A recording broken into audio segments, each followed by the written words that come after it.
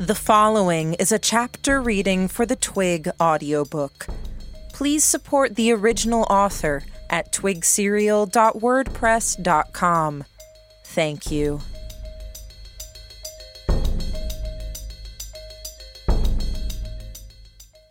Chapter 11. I helped a one-armed Harvey hobble along while Jamie walked ahead of us. We had a row of houses to our right and a still-rising wall to our left. The street we ran down was more for walking than for houses, rendered dark by the lack of trees growing around the houses, the fact that the lamps were off, and the combination of both storm clouds and pouring rain. Jamie tried every doorknob we passed, while I did what I could to bear Harvey's weight. He found an unlocked door, opening it, and held it for Harvey and I. "No use trying to break through or get around before the walls are fully done growing," Jamie said. "You're sure?" "It'll be a narrow window, Cy. When they've reached maximum height, they'll get thicker and denser. Most architects that use builder's wood will set up partitions to constrain the growth, but those aren't available here. It'll just be raw mass. The thing to look out for is if the growth visibly slows, but you can hear the creaking of wood moving against wood." "Good to know," I said. "What's my next step?" Jamie asked. "Find the house medical kit. Bucket," I said, as I helped my charge limp through the door. "Mop, too." Jamie hurried off to find things and supplies, still moving slower than he should have. Looking at the interior of the house, the occupants had left in a hurry, creating mess wherever they went. I wasn't sure if that would help Jamie find the things he needed or hamper him. I led Harv over to an armchair that had been set near the now dark fireplace. He fell down into the seat in something that approximated a sitting position, with only enough sense to favor his butchered left side and keep it from colliding with the chair. He was as white as a sheet, with a very red nose and eyelids. Nothing in his face, eye contact, or body language suggested he was present. The shock to his system, blood loss, trauma, or a combination therein had left him disconnected from reality. That might have been a mercy, all told. "Don't pass out on me now, Harv," I said. He moved his head very slowly. His eyes actively searched for me, even when I was in his field of view, as if his vision was blurry or his thoughts weren't all there. He managed to look at me, then gave me a puzzled look. "It's okay," I said. "Just stay with me. You managing?" "Pain," he said, sounding about as strong as he looked, which was easily summed up as pathetic. "I took your arm. That tends to hurt. Unless you mean you can feel the stuff crawling through you." He shook his head, then looked like he might pass out from the way that little motion made his head swim. I put a hand out to his shoulder to steady him. "Pain," he said. "Like it's still there, running from shoulder to fingertip." "Phantom pains," I said. "That's going to happen with something like this." "I want to die," Harv said. "I can't live like this." I peeled away at a portion of his shirt and jacket. It was plastered to his skin by some combination of cloying blood and sweat. He winced visibly as I pulled the material away near the top of his shoulder. "There are drugs they can give you that will let your mind figure out how to handle the phantom pains," I said. "There are surgeries where they will give you a new working arm." I saw him shake his head. Harv was a shadow of Jamie like this. Like Jamie, he was sick, if farther along. If Harv could make it, so could Jamie. If he died on me, I might lose hope for my friend. "Trust me," I said firmly. "The rest of your long life is waiting for you."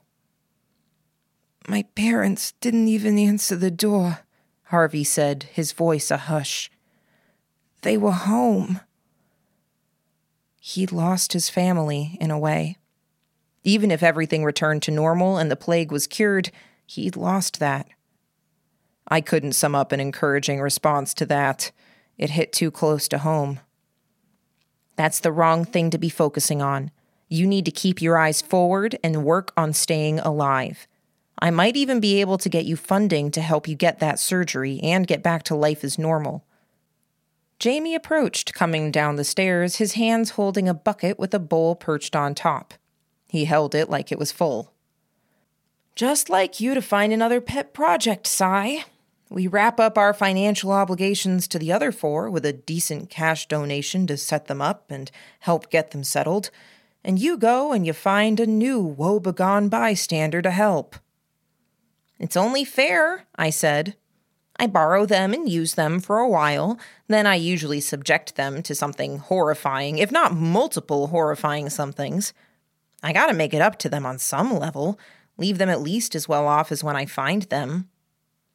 Very carefully, I took the bowl from him. It held water, warm if I judged by the feel of the bowl, and a washcloth. The bucket, in turn, held the same medical supply kit that just about every family of means kept in their house. I plucked that from the bucket. "But why did you find him in the first place, Cy? You just felt like carving him up? Felt suddenly altruistic?" "Disinfectant in the water." "I like how you've managed to suggest 2 very different reasons befitting 2 very different moralities, and made them each sound as natural as sun in the morning." I tore open a package of disinfectant and dumped it into the bowl. I washed off my hands in it and felt my hands and arms tingle on contact with the stuff. Strong. "Seriously," Jamie said. "Don't deflect. Why did you pick him to rescue?" Hands clean, I started mopping at the area of crusted blood, wiping the skin around Harvey's wound clean. I focused the entirety of my gaze, hands, and attention on the task at hand as I let the words pass through my lips. "Roll up your pants legs." I didn't look as Jamie set to work. I used the washcloth and warm water to wash away and break up some of the congealing blood that bound shirt and jacket to Harv's upper body, then got the kit. "Still with me?" I asked Harv. Harv said. Jamie had gone silent. I glanced at him and saw that he'd stumbled back a few steps before collapsing into a sitting position on the arm of the nearest armchair. Red spots across his calves and shins. I blinked hard and looked away, suppressing the welling emotions. Jamie, meanwhile, looked quietly devastated. There were steps to be followed. I'd expected this, braced myself for it. In front of me, Harry turned his head looking at me, then at Jamie, then back to me. The shaking of my hands as I tended to him had gotten his attention. "Calm," I told myself. "Be calm." "Damn," Jamie said. "No." "You'll be fine," I said. I forced my voice to be neutral and calm. So far, the infection doesn't seem to be spreading any further for Harry here. I'm not seeing any more tendrils. A prompt and thorough amputation seems to slow or stop the progression. Whoever created this thing either didn't plan for this or they liked the idea of us hacking each other to pieces in efforts to stem the tide of this disease. His hands went to his head, fingers running through his long hair. "That's what you were doing. A trial run. Before you treated me." "Yeah," I said. I found the opaque bag of Aqua Nucifera and pinned it to the side of the armchair with my knife. I unreeled the attached tube. "Thank you for not telling me. I'm bothered that you noticed before I did." I nodded. "You were focused on other things." "Still bothered," he said. He stared down at his knees and his exposed calves. "Really bothered." "We'll fix you up," I said. "Well, we'll fix up Harry first and make sure that he's going to make it through this. Once he's stable, I'll feel a lot better about your outcome." "Sigh," Jamie said. "Even if this goes perfectly, it's my legs." "I know." "We're running from Dog, Catcher, 2 Brunos, the Ghost, Sanguine, the Tentacled Man, and very possibly Iron Maiden." "She lived?" I'm suspicious she did sigh. I had one last glimpse of her, and she looked awfully whole for someone who was standing at the periphery of a grenade's detonation. Damn it, I said. Not to mention, Jamie said, we're outrunning the plague and working to get out of the city before the quarantine is fully established and the walls require something closer to a siege engine to break through. I know, I said. Yeah. You want to, what, amputate my legs while we're on the run? You don't see the problem with that? Not amputate, I hope. But running might be hard afterward. Jamie nodded, eyes still on his legs. For now, we need to focus on the people who are chasing us, I said. Assuming they didn't give up, I'll feel a lot happier if I go back and cover our tracks. I want to get the lay of the land and figure out where we're going next. Do you know how miserable it's going to be waiting here and waiting for you to come back? Assuming you do, half the bounty hunters in the Western Crown states are lined up against us, Sai. Yeah, I said, but I'll make it back. Soon, he asked. Soon enough, I said. I promise. I saw him draw in a deep breath, then exhale. It wasn't usual to see him this insecure. Jamie was so stable most of the time. Even when he was arguing with me, he tended to do it in a way that seemed unshakable, and, frustratingly, like he wouldn't ever change his position. Stay busy in the meanwhile. There are gloves in the kit, I said. Wear them. Stitch him together with your academy know-how best you can. When I get back, we'll get you looked after. Jamie looked antsy. I ventured, Need a minute before you start? He nodded. Before standing, I was careful to rewrap the wound. I dug for and found another bag of aqua nucifera. If Harry needed it, we could give it to him, but I was thinking Jamie would need some too. The bags could be refilled once each with some sterilized water, and they would still approximate a blood transfusion, while having longer shelf life and not needing refrigeration. You wanted the mop? Jamie asked. He lurched to his feet. I could see from his expression and the way he tested moving his legs that he was now acutely aware of how much slower and heavier they seemed to be. Yeah, I said. And I assume you want to talk. Jamie walked with me to the kitchen. I broke away to check the hall closet and found a jacket that was only slightly too big for me. No hood, but I would manage. It had to be warmer than the alternative. Jamie had found the broom closet and collected the mop. He held it out for me, but as I took hold of it, he didn't let go. Sigh, Jamie said, voice lowered. He didn't want Harry to hear. The way this thing has been progressing. What the guard at the prison said. It's unpredictable. Yeah. I think, and I'm not sure, but it seems to make sense based on what we've seen, but this thing chooses how long to incubate. Sometimes it appears within the hour. Sometimes it takes longer. Looks like, I said. It's a shame you got the fast-growing strain. I'm hoping there's a downside for the plague as it accelerates like it is. Maybe it burns out on raw materials? I think it gets raw materials from blood, Jamie said. It won't run out soon. Yeah, I said. Yeah, maybe. But, Sai, just because Harold doesn't have any signs around his stump now doesn't mean he's healthy. If there's even a 30-minute incubation time, the disease wouldn't necessarily have shown up again. Possible. I get lying to him to help lift his spirits, but you're not going to fool me. Can't seem to fool you or lie to you ever, I said. Not reliably. It's really unfortunate. There are no guarantees, Sai. Even if you try to carve out the infection, it might not be the way to deal with this.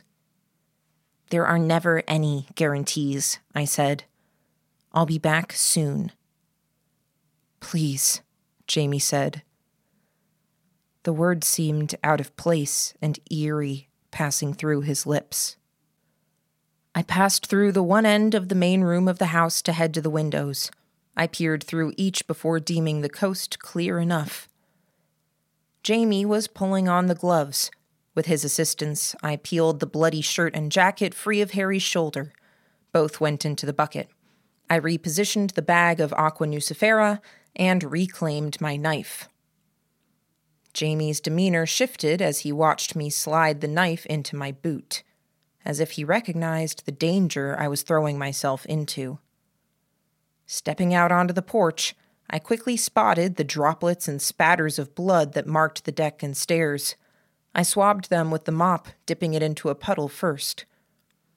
Once the deck was cleaned of the blood, I moved down to the street, collecting some twigs and light detritus. I dusted the steps and deck so they wouldn't look so tidy. A glance down both ends of the street suggested we hadn't been followed. Still, I felt like Jamie could at least rest and we could handle the surgery without having to watch our backs as much if the trail was mostly dead. I had to put the bucket down before dipping the sodden, dirty mop into it. I moved quickly, mop in one hand, bucket under one arm, and trailed the mop along steps, along drier areas, and into the water. I had to create the most logical path for a discerning nose and eye to follow. I didn't know how tentacles and arachne tracked people, but I had to cover all bases. I found a porch with an overhanging roof that was leaking slightly. Droplets fell at a rate of 1 or 2 every second. I tipped the bucket, holding the shirt and jacket within, and let the mix of water and blood join that little puddle, expanding it. It was noticeably darker and thicker than the other puddles and bits of water. Not something an ordinary person might catch, but something a tracker would. Perhaps too obvious. I used the side of my shoe to scrape against the puddle, scattering it slightly. Blood wasn't the whole of it. I leaned heavily on one side of my shoe to create a partial shoe print in a mud puddle, as if I were running. Then a change of direction. Not into another street or a house. No. I needed to disappear.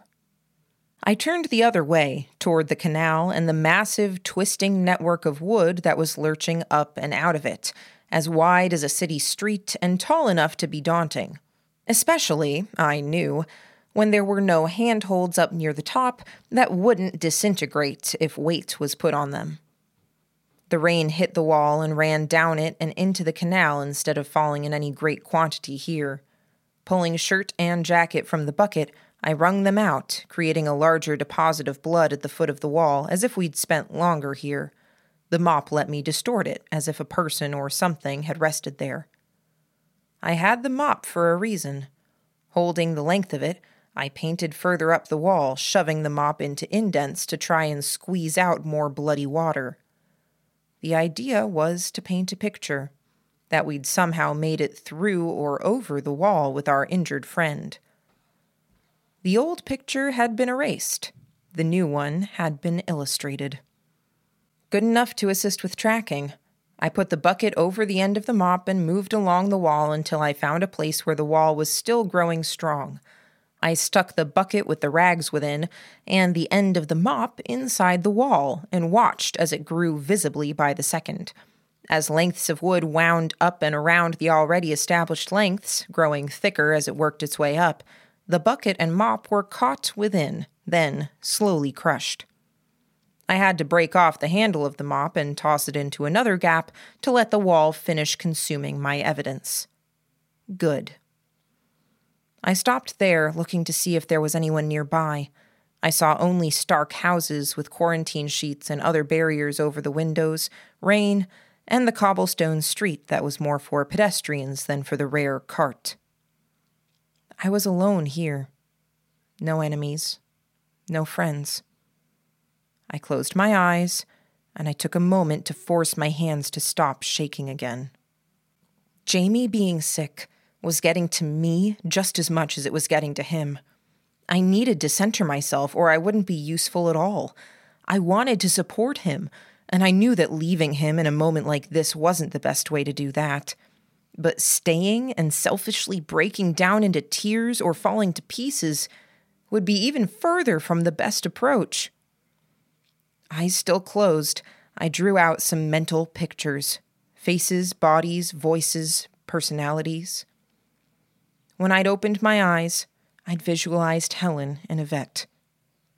Helen enveloped me in a hug. No questions asked, no tomfoolery. I couldn't quite piece together the physical sensations and fool my body into experiencing that. I could summon up the familiarity and the warmth with the warmer emotional response that seeing her evoked, the little smells and the less warm play of my natural, healthy fear of Helen against the fears I was wrestling with. I closed my eyes, focusing on the sensations and feelings, and centered myself. I told myself that I did it for Jamie, to assuage my guilt over having left him behind, sick, scared, and off balance. I'm terrible at being alone, I thought. Like Jamie said, I need a lamb at arm's length. Even false lambs would have to do if and when I was pushed. What's the first step? Yvette asked. Assess the problem. To survey the area, I would have to find a better vantage point. The wall was a dangerous climb, I knew. The exterior and the upper branches would be brittle, the interior denser, closer to real wood. What had Jamie said? If the growth slows, but you can hear it creaking, Yvette said. That's when we need to get over, under, or through. With two hurt people who aren't moving as fast as they should, I thought. Sanguine was still watching too. Climbing the wall wouldn't work. I had to find a way onto a roof. My jacket did little to ward off the cold as I made my way between houses, looking for a fence or a shack that might serve as a stepping stone. My first minute of moving between houses didn't turn up either, but I did find a coil of rope hanging up on the side of what might have been a stable for a horse or a monstrous academy-worked pet. I gathered up the rope and pulled the coil over my head. Another 2 minutes of searching turned up a small square table that had been set out on a back patio. Wood and glass with gnarled legs. I tilted it on its side and found that the underside had struts and braces to keep everything rock steady. It served as a poor ladder to get up to a high window. The window shutter in turn was a handhold for me to climb up to the gutter. Helen and Yvette were waiting for me up top. I almost told them to get down so they wouldn't be seen. In the next instant, I chided myself for my silliness. I climbed a bit further up until I was on the rooftop of a 4-story house. I moved close to the chimney, hunkering down there as my eyes roved over the city, trying to make out details in the downpour. Motion was easier to see than stillness. I could see 5 different clusters of people who were out and about in the rain. 3 of the 5 were awfully close to the group of the sick and the wagons we'd seen at the north end of this particular neighborhood. The 2 that remained were moving in our general direction and were small enough to be a pair of people, tentacles and arachne. One moved far slower than the other. I would suspect that it was them, but I wouldn't make it a concrete assumption. There were others. One form that I thought was a wagon moved very suddenly up and onto a rooftop. It moved down the other side, out of view. "Hey," Helen said, far too chipper. "It's Dog and Catcher." "And they're friends," I said, gauging the blurry blob that would be Catcher and the recruited bounty hunters he was working with. Dog reappeared, moving over a rooftop, then down to immediate proximity with Catcher. He zigzagged, but if I had to gauge by the general direction they were traveling, they had our scent. I knew they'd catch up to us eventually, but I'd hoped it would be 30 minutes from now, not 5 or 10, and that they would be led further astray by the false scent trail. If they happened to make the effort to cross over or pass through the wall and head into the wrong area, it was very possible that they would have trouble crossing back. It was a ruse that could buy us enough time to maybe even find a way out of Tineware. But if they were this close, then it left very little time to work with. I couldn't help but assign something close to intelligence to the Red Plague. The way it had chosen to hobble Jamie, it crippled us in the worst way possible at the worst time. Jamie was sick. He was hurt. I closed my eyes. Focus. Traps, Yvette said. I nodded. Dog and catcher like being up high, too, Helen said. They go up to rooftops when the streets are narrow. Dog likes to lie down on rooftops and let the sun shine on him, or more usually, let the rain run down off him. It's where they're comfortable. They'll look for vantage points just like you're doing. That's where we want to be. Where we want the traps to be, Yvette corrected. I am the trap, Helen said. No, Yvette said, sounding both patient and condescending. You're a figment of Sylvester's overactive and powerful imagination. Stop bickering, I told them. They faded into the background as I focused on the task at hand. I imagined Dog and Catcher moving through the street, following the scent trail, which would be obscured by the rain, and finding the dead end, with Jamie and I seeming to have moved through the wall, with the wall growing closed behind us. They would want to double-check that we weren't climbing over, and they would look for clues as to how we did it. Dog would survey the area while the rest discussed. He would, like I had, seek a high vantage point, close to the site and the ongoing discussion. I clarified my focus and spotted the most likely rooftop they would use for searching the area, then the most likely area of that rooftop. I'd collected the rope so I could either use it to help climb or to quickly scale a surface. Now I gave thought to snares and deadfalls. Nothing that would kill, only inconvenience. I headed over to the rooftop where the first snare would be set. I wondered how steady that chimney over there was. Which would break first? It, the rope, or Dog's balance? Helen's smiling face and Yvette's cackle kept me company in the darkness and the cold. I returned from the outdoors, water streaming off of my body and coat. I was careful to close the door quietly. Dog, Catcher, their group, and the pair, all closing in, I said. Should we postpone my surgery? Jamie asked. I seriously considered it for a moment. Then I shook my head. It grew so damn fast. If I ran into a problem like I'd run into with Horace, then I'd never be able to cut back the concurrent growths of two different limbs without amputating them both. On that note, Horace was looking far more lively than he had, which was a telling sign of how many minutes I'd spent out there getting things set up. Both Catcher's group and Sanguine's pair had been close by the time I'd snuck back to Jamie. Fluids helping? I asked Horace. Some, Jamie supplied the answer. I think having the wound closed is a big step forward. Yes, Horace said. He swallowed. Mentally, if nothing else. Yeah, I said. Any spots? 3, Jamie said. They appeared on him while I was stitching him up. I got them early and stitched the gaps. I nodded, but the news evoked a stir of unpleasant emotions, ranging from despair to alarm. Was it not possible to cut back the growths? Would more spots erupt? Was this an endless process, forever cutting away at something that wouldn't ever die? I felt brave after that, Jamie said. I sterilized the scalpel and tried to work on my leg. I got 3, and I didn't have the nerve to keep going.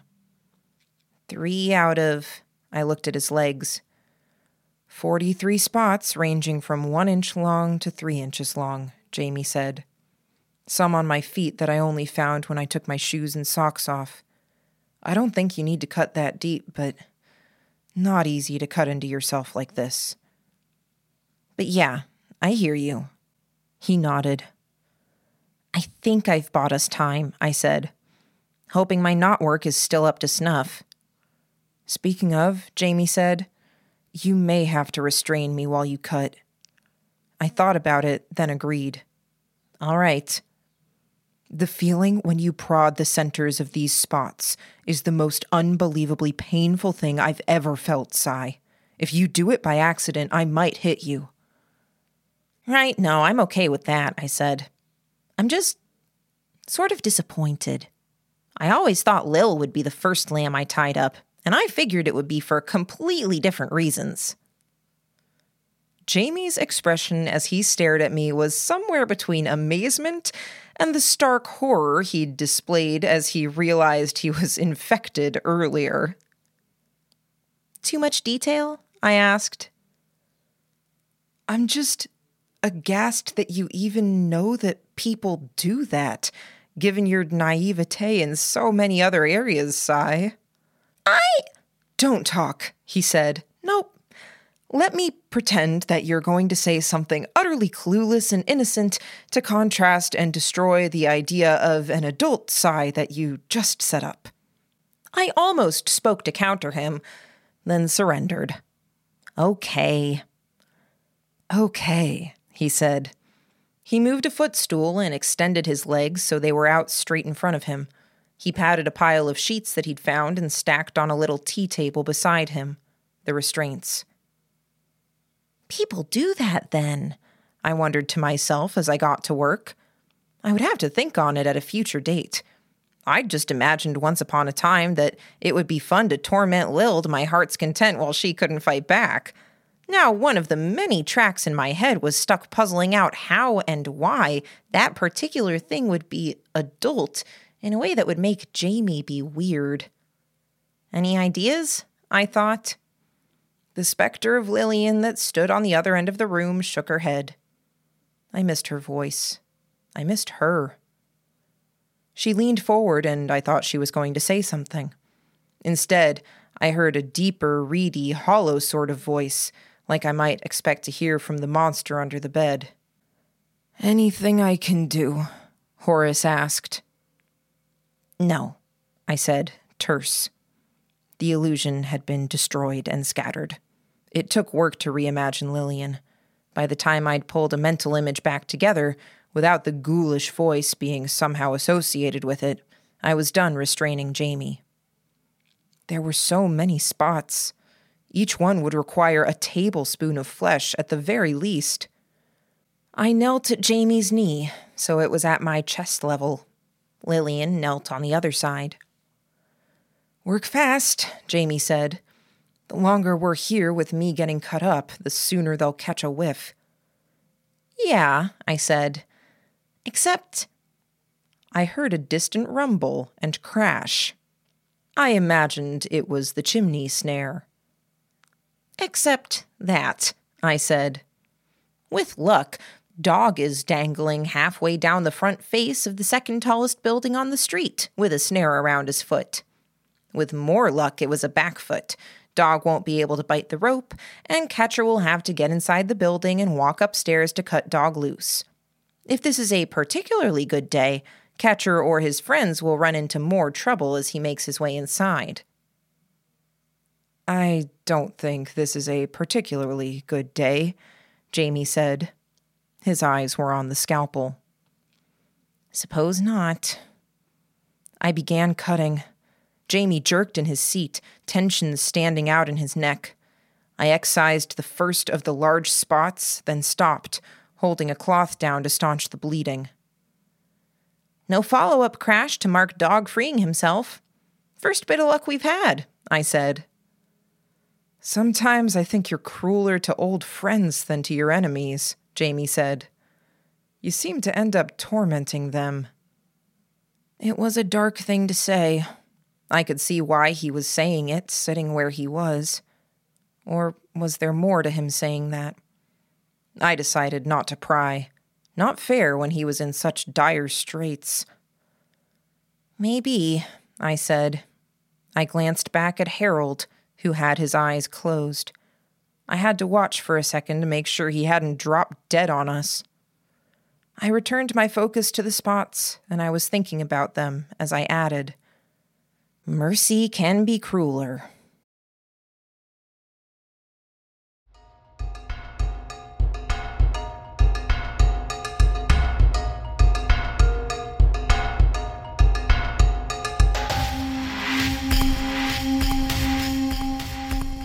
You just finished listening to a chapter from Arc 11, Cut to the Quick, from the web serial Twig by J.C. McCrae. This audiobook is read by Kimberly Dauber. If you enjoyed this reading, you can download or listen to all chapters directly on our site at audiotwig.dauber.kim, or you can find us on your favorite podcatcher under Twig Audiobook. Thank you for listening.